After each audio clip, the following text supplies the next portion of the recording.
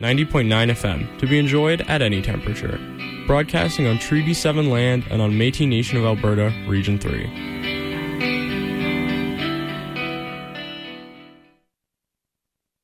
This is David Barsamian, producer and host of Alternative Radio. You're listening to CJSW 90.9 FM in Calgary. Maintaining liberty and freedom in a time of terror is always difficult, and we have made some dreadful mistakes. Think of what happened to people of Japanese ancestry on the West Coast in World War II. I think we learned from our mistakes. We won't make that mistake again. But it's not being so overwhelmed by security concerns. Of course, security is important, but our individual rights must be preserved. Otherwise, we're no different from the forces that we're fighting against.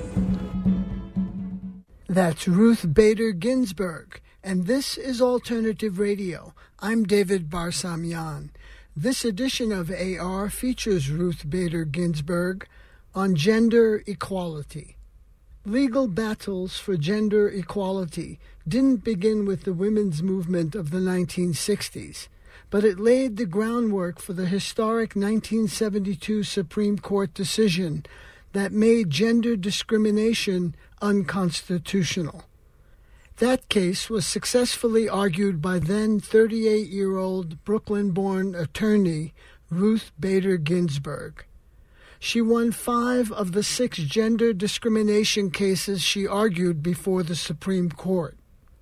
Ruth Bader Ginsburg was a trailblazing force for equality and social justice. She was director of the ACLU Women's Rights Project. In 1993, she was appointed to the Supreme Court. She died on September 18th at the age of 87. Her dying wish was that her replacement not be confirmed until a new president has been installed. In honor of the iconic RBG, Alternative Radio presents this recording from 2012, when she was hosted by then University of Colorado Law School Dean Phil Weiser in Boulder. And now, Ruth Bader Ginsburg.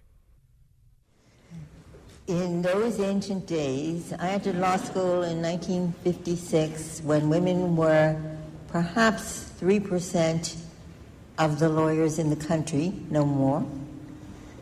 No woman sat on any federal court of appeals. There had been only one in history when Franklin Delano Roosevelt appointed Florence Allen from Ohio to the Sixth Circuit Court of Appeals. When she left, there were none until Shirley Hufstetler in 1968.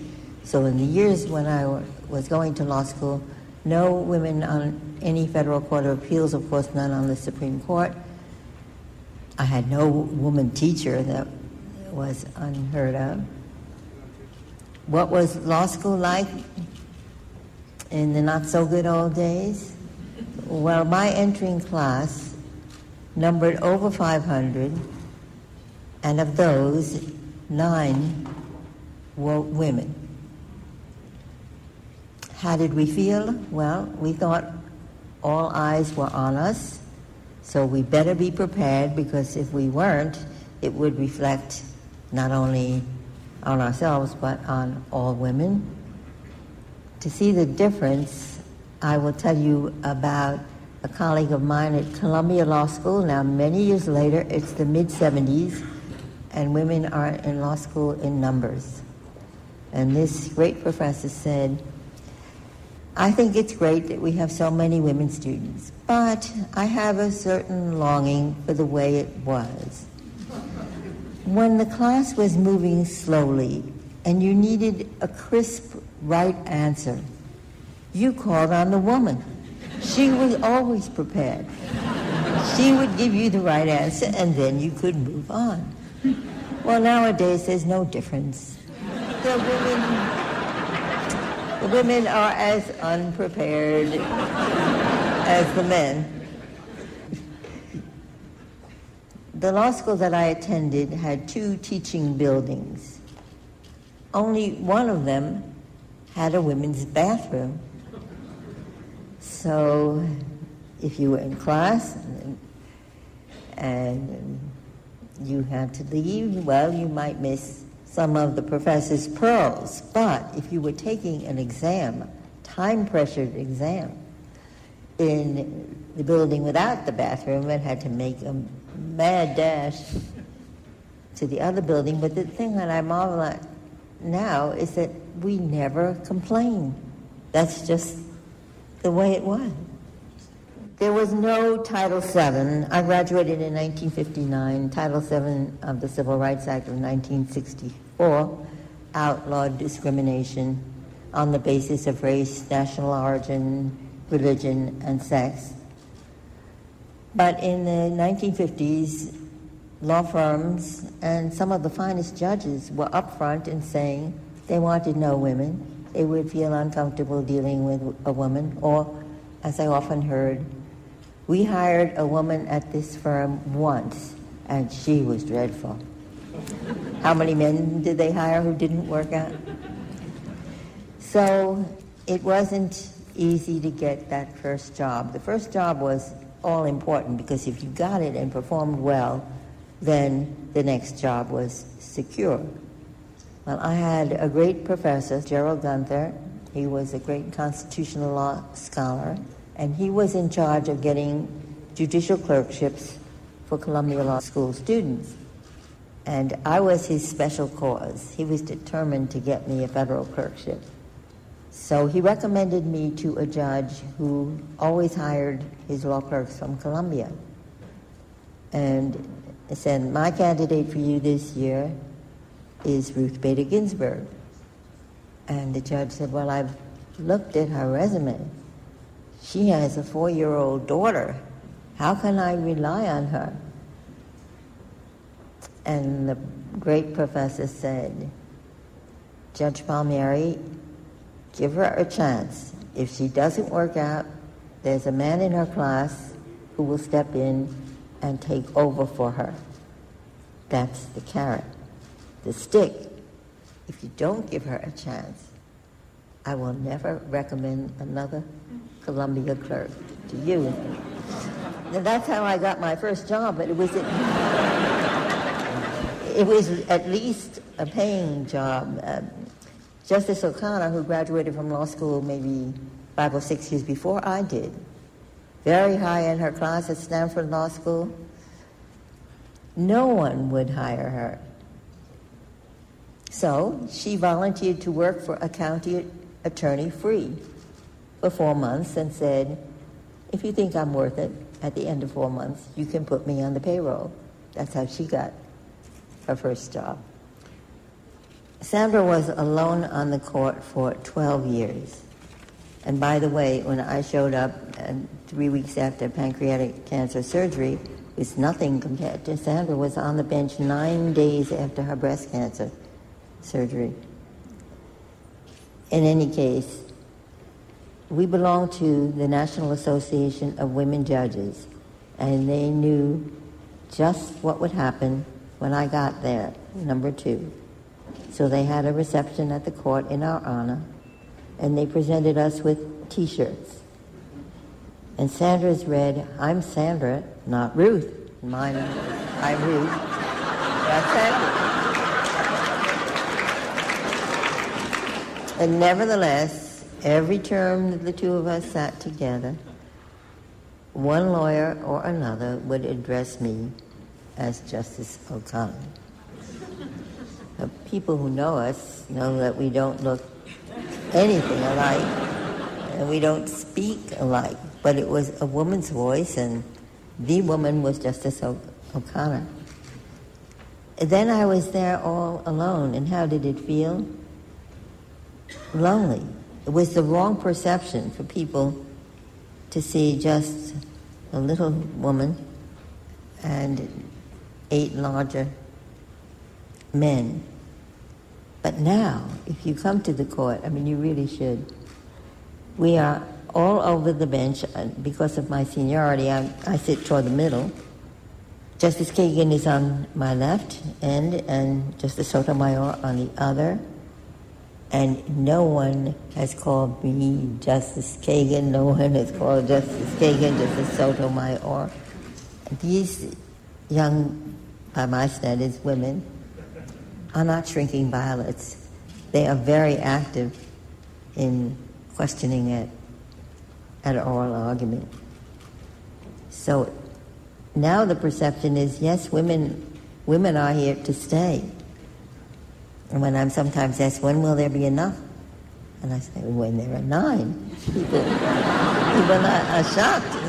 But there have been 9 men, and nobody's ever raised a question about that.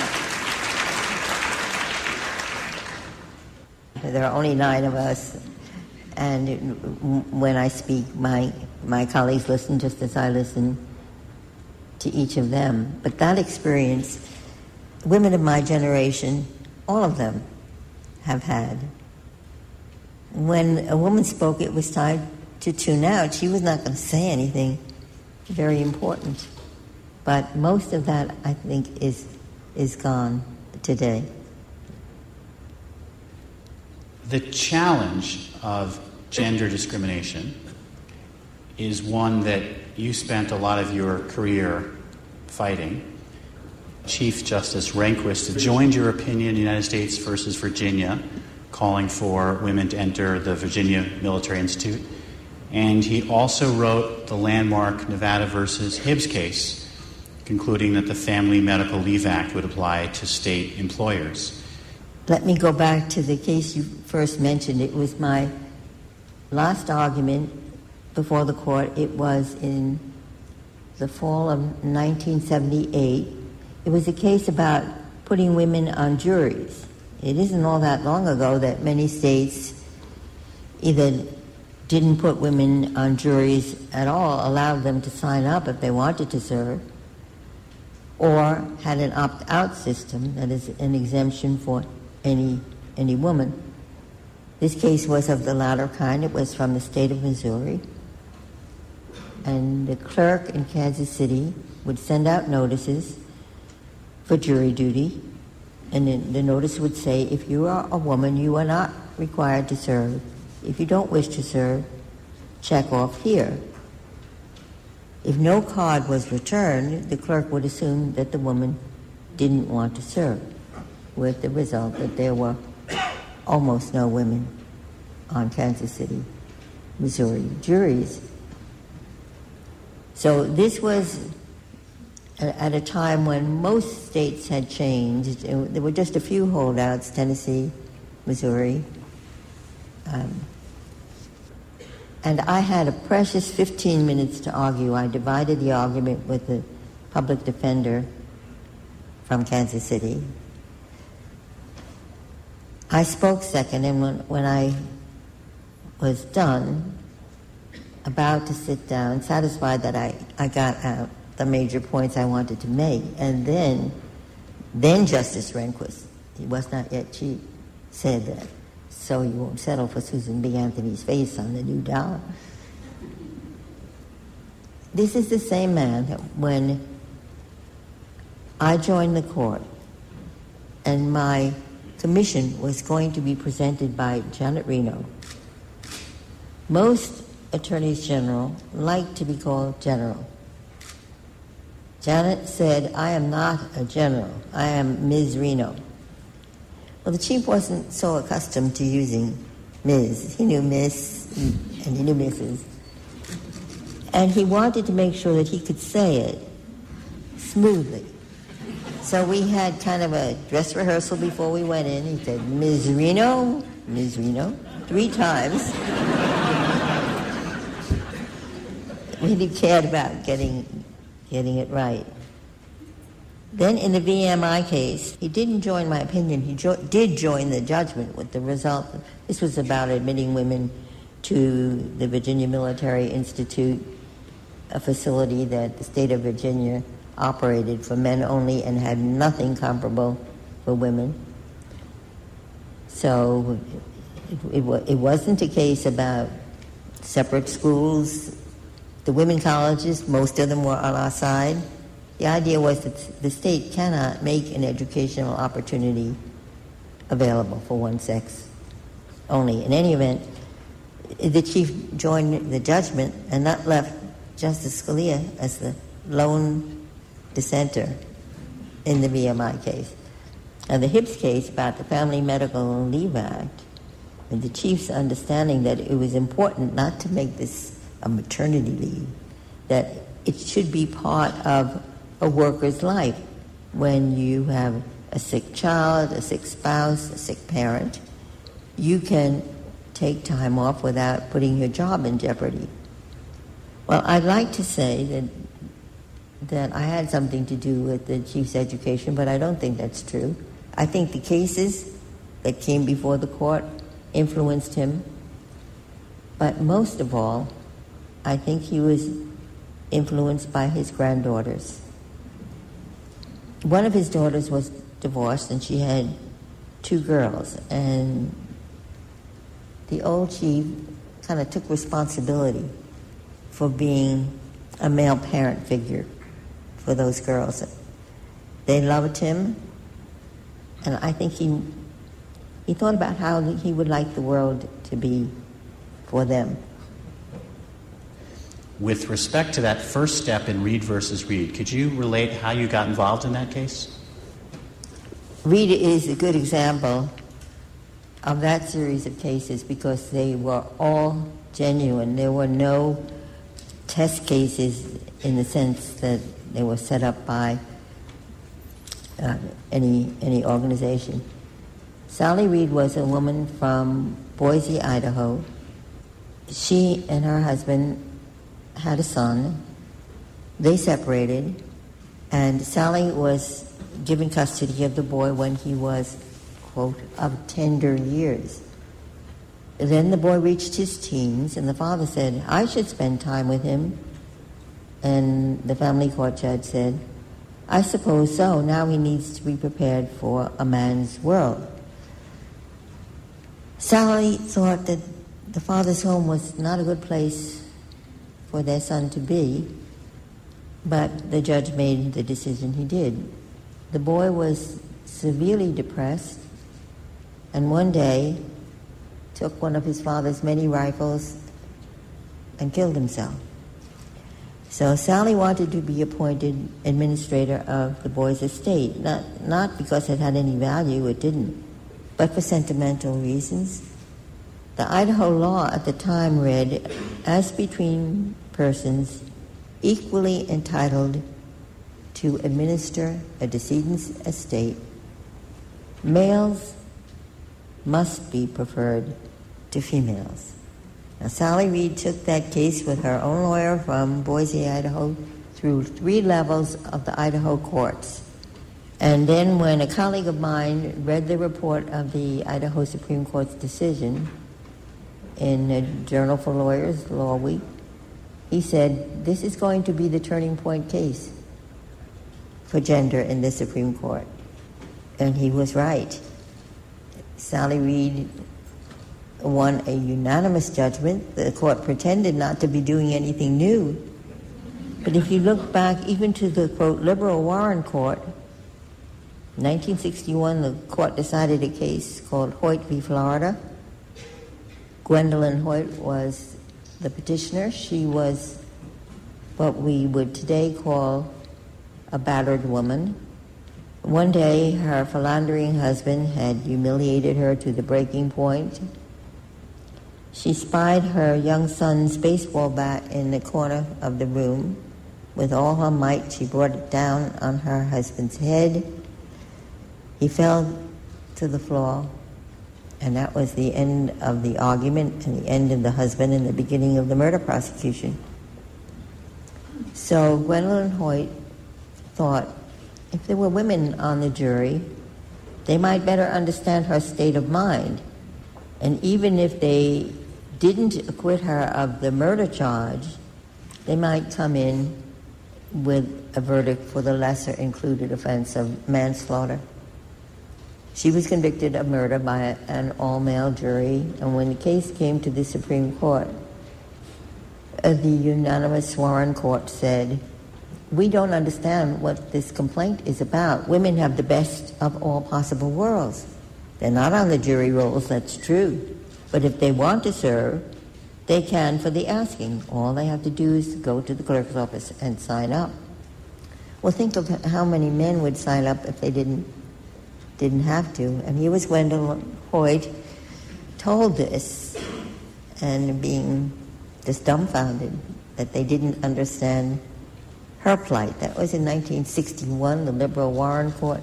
10 years later, Sally Reed's case came before the, quote, conservative Burger Court, in a very different response. Might you, in either case, talk a little about the difference between trial work and appeal work? There were some cases that I started at the ground floor and took all the way up. Stephen Weisenfeld's case was one such case. But our cases were not the kind of dramatic trials that you might watch on television. They all presented a constitutional question. So let me talk about Stephen Weisenfeld's case, which we brought in the federal district court in New Jersey. This was a man whose wife was a math teacher in high school. She had a healthy pregnancy. She remained in the classroom till the 9th month. She went to the hospital to give birth, and the doctor came out and said, "Mr. Weisenfeld, you have a healthy baby boy, but your wife died of an embolism." Well, Stephen Weisenfeld was determined that he would not work full-time until his child was in school full-time. He would earn the minimum that he could make and combine with Social Security benefits, make a living for himself and his infant son. And when he went to the Social Security office, they said, "We're very sorry, but these are mother's benefits. They're not available. They're available to widowed mothers, but not widowed fathers." I came to know about Stephen's case when he wrote a letter to the editor of his local newspaper. And he said, "I've been hearing a lot of talk about women's lib. This is what happened to me. How does that fit in? Tell my story to Gloria Steinem." So at the time I was teaching at Rutgers, the State University of New Jersey. Someone in the Spanish department came from the same town, and she read this letter, and she said, "That's wrong, isn't it?" And I said, "Well, why don't you suggest to Stephen Weisenfeld that he contact the American Civil Liberties Union?" And that's how we started his case in the district court. It wasn't a question of putting on evidence. The facts were all undisputed, but of arguing the point that this law, which was described as beneficial to women, after all, widows got the benefits, disadvantaging only men, that all such laws, the root of the discrimination, is against the woman. Here was Paula Weisenfeld, who paid Social Security taxes just like the rest of us, but they didn't gain for her family the same protection as the family of a male wage earner who had paid into Social Security. So the discrimination begins with the woman, and then the man, because his role as parent rather than breadwinner, doesn't get the benefits. There was a unanimous judgment of the Supreme Court in that case. And by the way, we got it from the district court, from the court of first instance, to the Supreme Court before Jason Paul Weisenfeld, before he reached his 3rd birthday, and that is record speed for federal litigation. Anyway, the court reached a unanimous judgment, but divided 3 ways. The majority thought it discriminated against the woman as wage earner, the very argument I just presented. 3 thought it discriminated against the male as parent. And 1 said, "I see this from the vantage point of the baby. It makes no sense that the child should have the opportunity for the personal care of a sole surviving parent, only if that parent is female, not if that parent is male. Other cases that I was involved in from the ground floor was dealing with, I call it the pregnant problem. Into the early 70s, if a woman taught in public school and she began to show, could be somewhere between 4 and 6 months, she was put on what was euphemistically called maternity leave. It was unpaid leave. She had no right to return. The school district would call her if and when they wanted her. And one of the reasons for this policy was, after all, we don't want the children to think that their teacher swallowed a watermelon. Then there were a whole series of cases involving women in service. If you were a woman in service, pregnancy was considered, it was called a moral or administrative ground for immediate discharge. So we had that. Another type of case, a woman who had a blue-collar job wanted to get health insurance for her family. Her employer had a better package than her husband's employer. So she said, I'd like family coverage. And her supervisor said, well, I'm sorry, family coverage is available only to men. Women can get single coverage, but men are the ones who have to cover the family. So in all these cases, you can see what's at work. The woman is seen as someone who is at most a secondary pin money earner. The man is the breadwinner who counts. So when the man steps out of his proper role as breadwinner and wants to take care of a baby, the law was not there to protect him. And similarly, the woman who wants essentially to get equal pay doesn't, because she is considered not the real breadwinner in the family. So like the Weisenfeld case, you brought a number of cases where it was the men who were suffering based on the distinction. Can you talk about what drove that decision and why you chose that strategy? The first case in that series was the Weisenfeld case. And so the benefits, the Social Security benefits he sought were child and care benefits.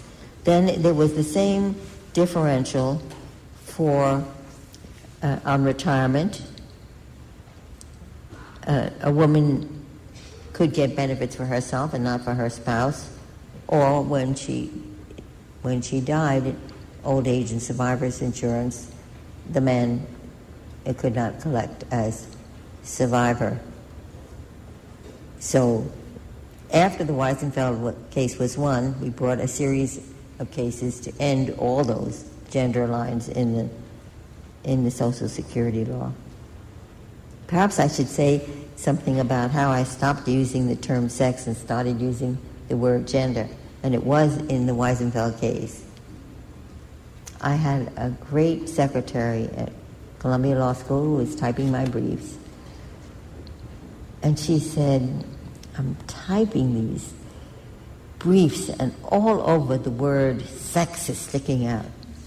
Don't you know that the first association of that word is not what you want those judges to be thinking about? So use gender. It's a nice grammar book term. It will ward off distracting associations.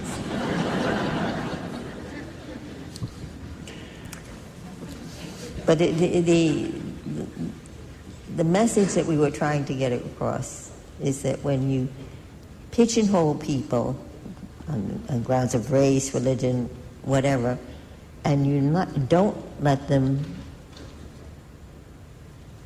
be free to be you and to be me, as was a wonderful song by Marla Thomas, that people should not be held back by man-made laws from using whatever God-given talent they have, that girls as well as boys should be free to aspire and achieve.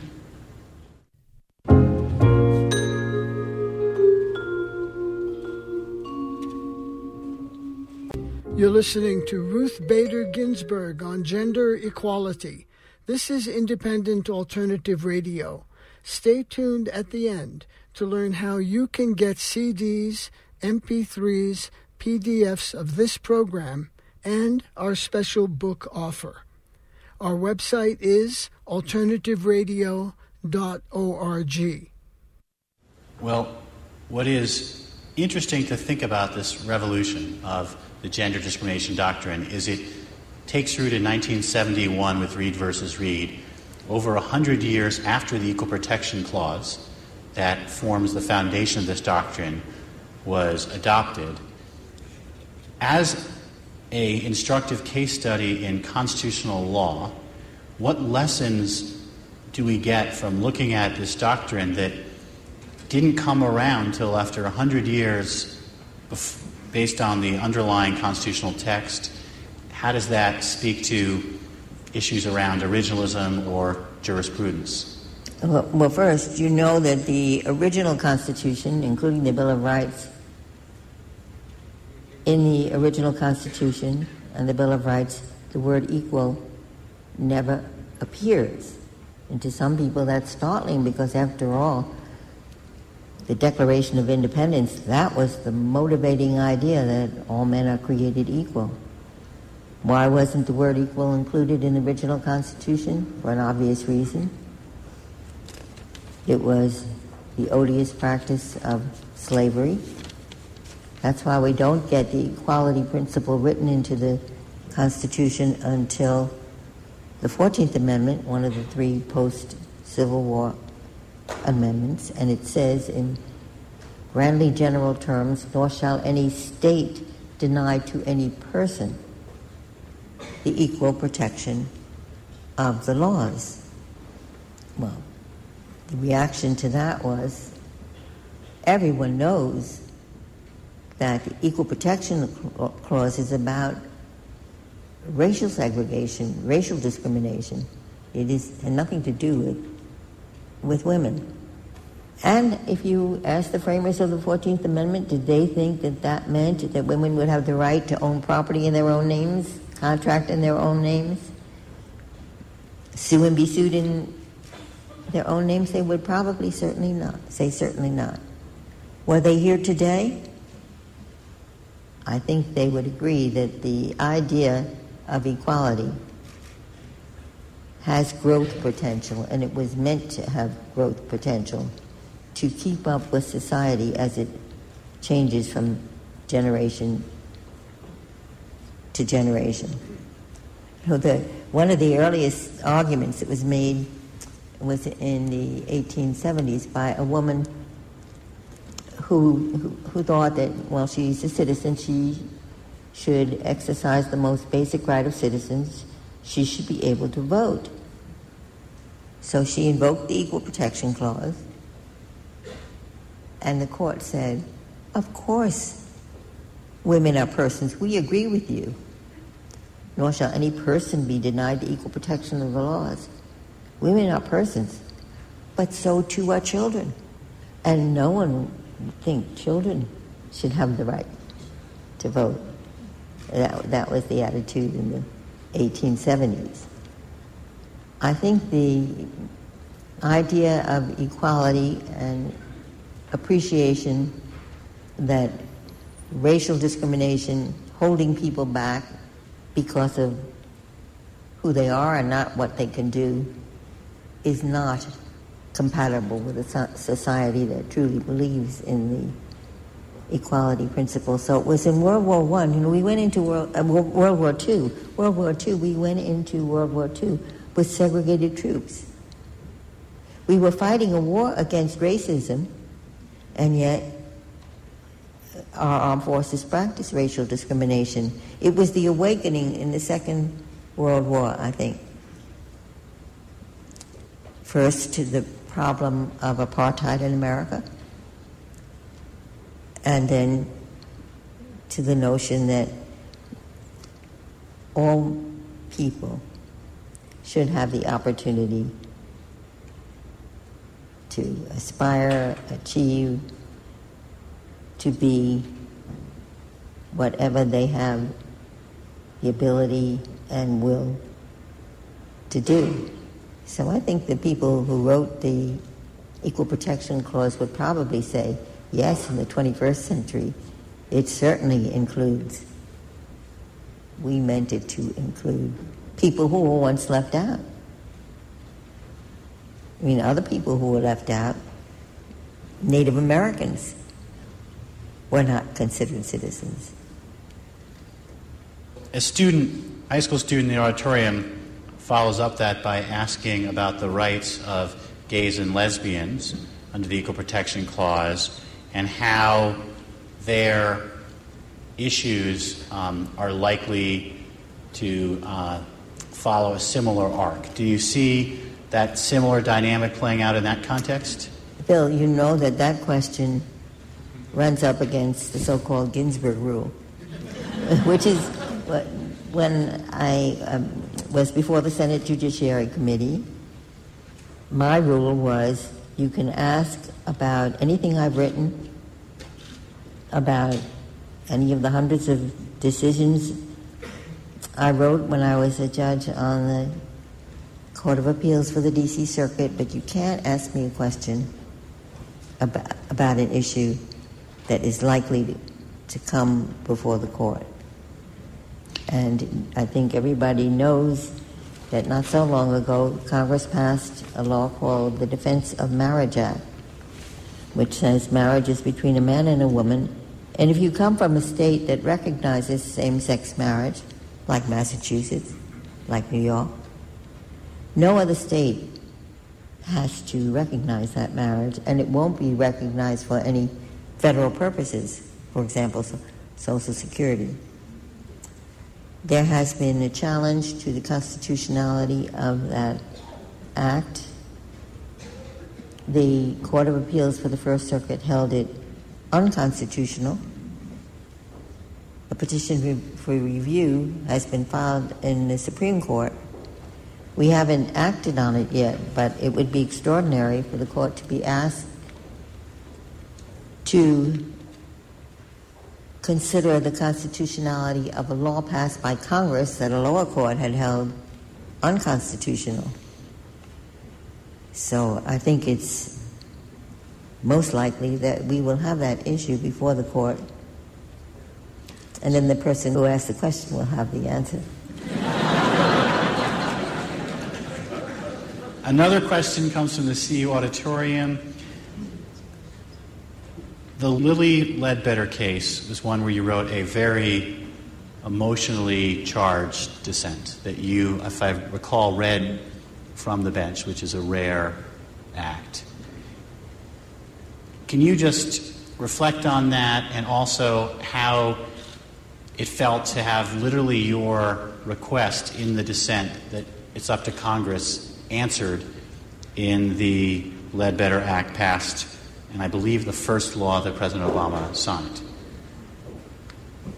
I should perhaps preface my answer by saying that when an opinion is ready to be released, the author of the majority opinion will summarize the decision from the bench, certainly not read every word of the often long opinions.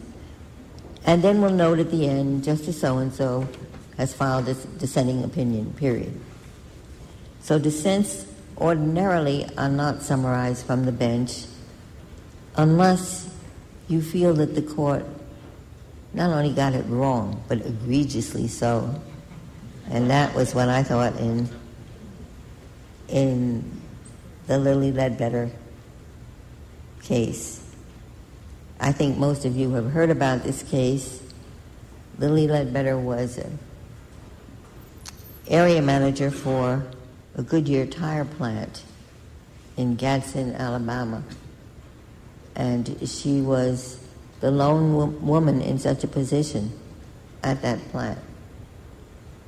when she was engaged in the 1970s, she got the starting salary for people in that position. But over the years, her pay slipped in relation to her male peers. Whether she suspected it, well, she didn't want to be known as a troublemaker. And then one day, when she was close to retirement age, one of her co-workers put a slip in her box. It said her salary, then it gave the salary of all the men doing the same job. She was getting 13 cents on the dollar less than the most junior occupant of the same position. So she brought a complaint under Title VII. She had a jury trial and won a sizable verdict. The decision was upheld on appeal to the Court of Appeals. And then the Supreme Court said, Ms. Ledbetter, you sued too late. Don't you see the law says you have 180 days from the discriminatory incident to file your lawsuit? 180 days from the first time her pay slipped? Well, women who are breaking new ground don't want to rock the boat. They also know that if they sue that early on, the defense will be, it had nothing to do with her being a woman. She just didn't perform as well as the men. When year after year she gets good performance ratings and even an award as one of the top performers, that defense is no longer available. Also, many employers do not give out salary figures, so how would she even know? Her view, which I fully shared, was every time she got a paycheck in which her salary reflected discrimination, every month the discrimination is renewed. And so she would have 180 days from each paycheck to begin her lawsuit. The experience that Lilly Ledbetter had is something common to women of her generation, of my generation. And yet, the court interpreted this 180 days to run from the very first incident of discrimination. And if she didn't sue then, too bad. My dissent said basically, Congress, you wrote a law that says, thou shalt not discriminate on the basis of sex in employment. Surely you meant Lilly Ledbetter's case to be covered. My colleagues have given a parsimonious reading to this law, and my statement ended, the ball is now in Congress's court to correct what I see as a misperception by my colleagues of the will of Congress. And inside of 2 years, the Lilly Ledbetter Act passed overwhelmingly bipartisan support, and it was the first law that Obama signed. A number of 5-4 decisions that became very high profile, Bush versus Gore, Citizens United, the Affordable Care Act, got a lot of popular attention and often were accompanied by commentary that the court was looking like more of a political actor. How do you answer that charge? There inevitably will be cases that will divide that way, but overall, our agreement rate is much higher than our disagreement rate. So we had 15 5-4s last term. We had 25 unanimous judgments. But agreement is boring. Nobody writes about that. Disagreement is interesting. And in the cases where we are, the cases that are not heady constitutional questions, there are very unusual alliances. But my disagreement rate is highest with Justice Thomas and next with Justice Scalia. But last term, Justice Thomas and I agreed in 61% of the cases. In Scalia, 62%. So it's not as though in every case there's the usual suspects, the suspect 4 and the majority of 5. Still, on important questions like campaign finance, we do hold very different views. But we know that this institution, which I think is like no other in the world, is something all of us prize beyond any of our individual egos. So to make it work, we have to be working colleagues, even friends. The Supreme Court is the most collegial place I've ever worked. And I'll give you, well, you mentioned Bush v. Gore. Yes, it was probably the most intense time I was at the court because we granted review of the Florida Supreme Court decision on a Saturday. Briefs were filed Sunday, oral argument on Monday, decisions were out Tuesday night. And there were sharp divisions. It was late at night. I told my clerks to go to Justice Kennedy's chambers and watch the news reports with his clerks. He was on the other side. And then I got a call in my chambers, and it's Justice Scalia. And he said, "Ruth, why are you still in chambers? Go home and take a hot bath." So, as trying as that time was, we had to go on to the January sitting. And we did. And things were almost the same. Looking back at all the cases that you've decided, can you pick out the ones that were the most influential and maybe the one that you're most proud of? I'm very proud of my dissent in the healthcare case. I think over time it will be influential.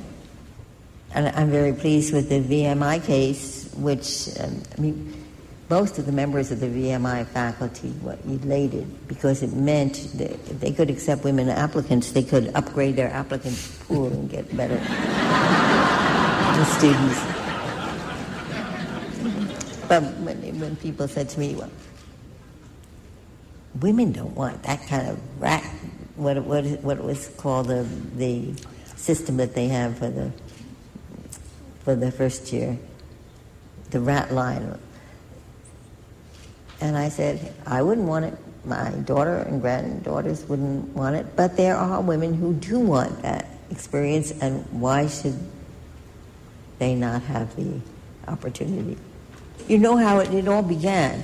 The decision that paved the way for VMI was Hogan against Mississippi University for Women. Hogan was a man who wanted to be a nurse. And Mississippi University for Women had the best nursing college in the area. So he wanted to go to that school. His case came up Justice O'Connor's very first year on the court. It was a 5-4 decision. She wrote the decision saying that the state college for nurses had to admit men who were qualified. And first, when I brought that decision home to my husband, he said, "Ruth, did you write that?"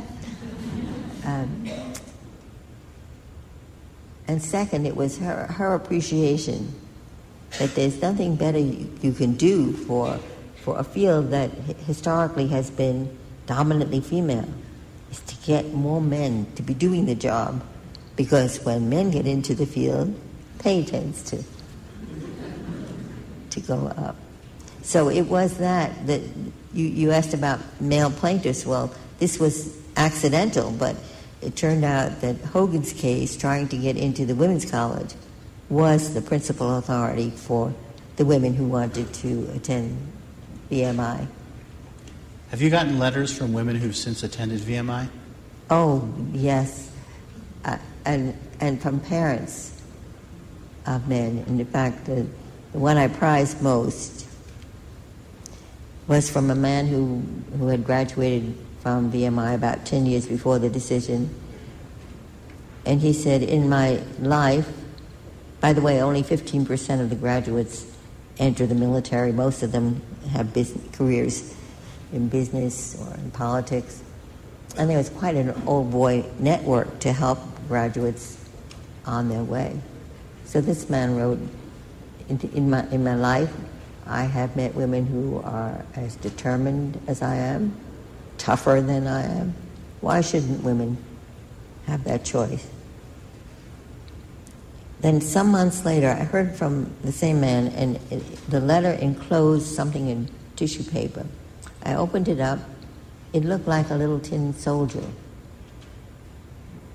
Well, the letter said, this is the key debt pin that is given to every mother of VMI graduates. My mother died last week. I think she would want you to have her key debt pin. What's the greatest threat you can see to our American legal system? The threat that we will be so overcome by security concerns that we will sacrifice the freedom, the individual rights that our country has stood for, maintaining liberty and freedom in a time of terror is always difficult, and we have made some dreadful mistakes. Think of what happened to people of Japanese ancestry on the West Coast in World War II. I think we learned from our mistakes. We won't make that mistake again. It's not being so overwhelmed by security concerns. Of course, security is important, but our individual rights must be preserved. Otherwise, we're no different from the forces that we're fighting against. How do you feel the Supreme Court has fared in the terrorism cases it's seen in the last decade? I think the court has done pretty well, starting with the government's first position on Guantanamo Bay was Guantanamo Bay is no man's land. It's not part of the United States. After all, we only rent it from Cuba. The majority position was, to the extent that law exists in Guantanamo Bay, it is U.S. law. There is no other power. Certainly Castro was not controlling what was happening there. So the government had said the writ of habeas corpus doesn't extend to Guantanamo Bay, and we held that, yes, it does. That for that purpose, it was part of the USA. What qualities should we be focusing on as we train the next generation of lawyers? A law degree gives you a license, in a sense, a kind of a monopoly on the practice of law. Law is supposed to be a learned profession. If you are a member of a learned profession, you are not satisfied with merely turning over a buck. You know you have something special, and you owe it to your community to use your talent to help make things a little better for others. I think a lawyer who commits herself to public service, yes, can make a living, that's necessary, but also to remember the people who desperately need representation and will not have it unless you care.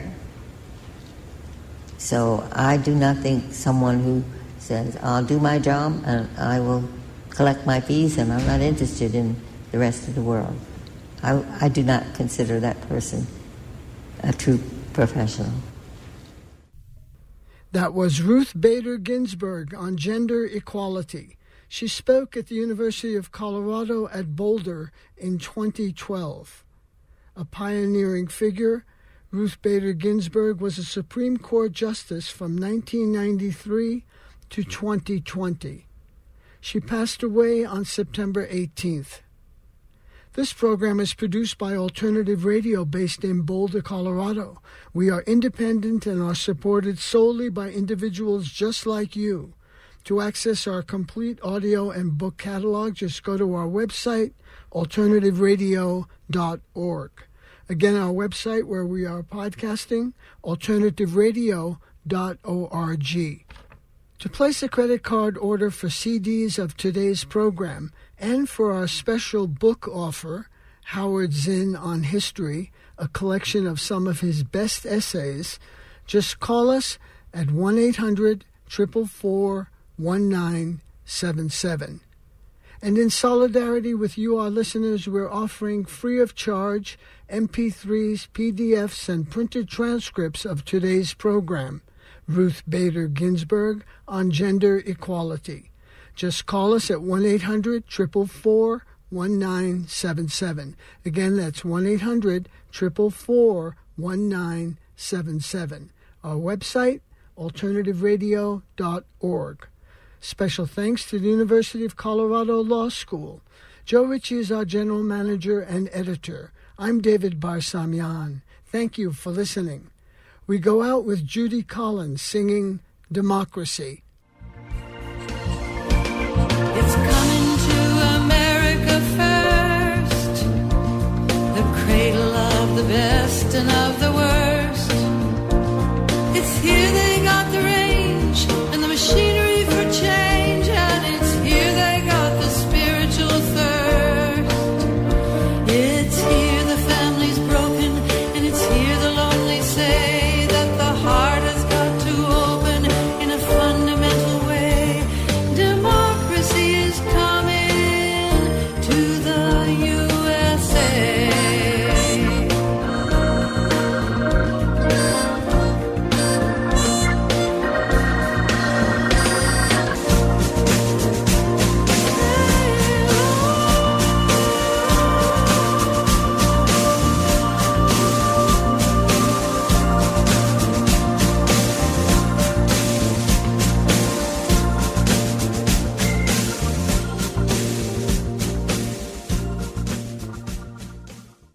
Well, just go to the website, alternativeradio.org, alternativeradio.org. We, too, are independent and are supported solely by listeners who make donations, purchase transcripts, MP3s, or CDs of our programs. So we're very much dependent on listeners out there. Hello. What is it? CJSW. This is CrispinGlover.com. You are listening to CJSW 90.9 FM. Thank you. One more. Thank you.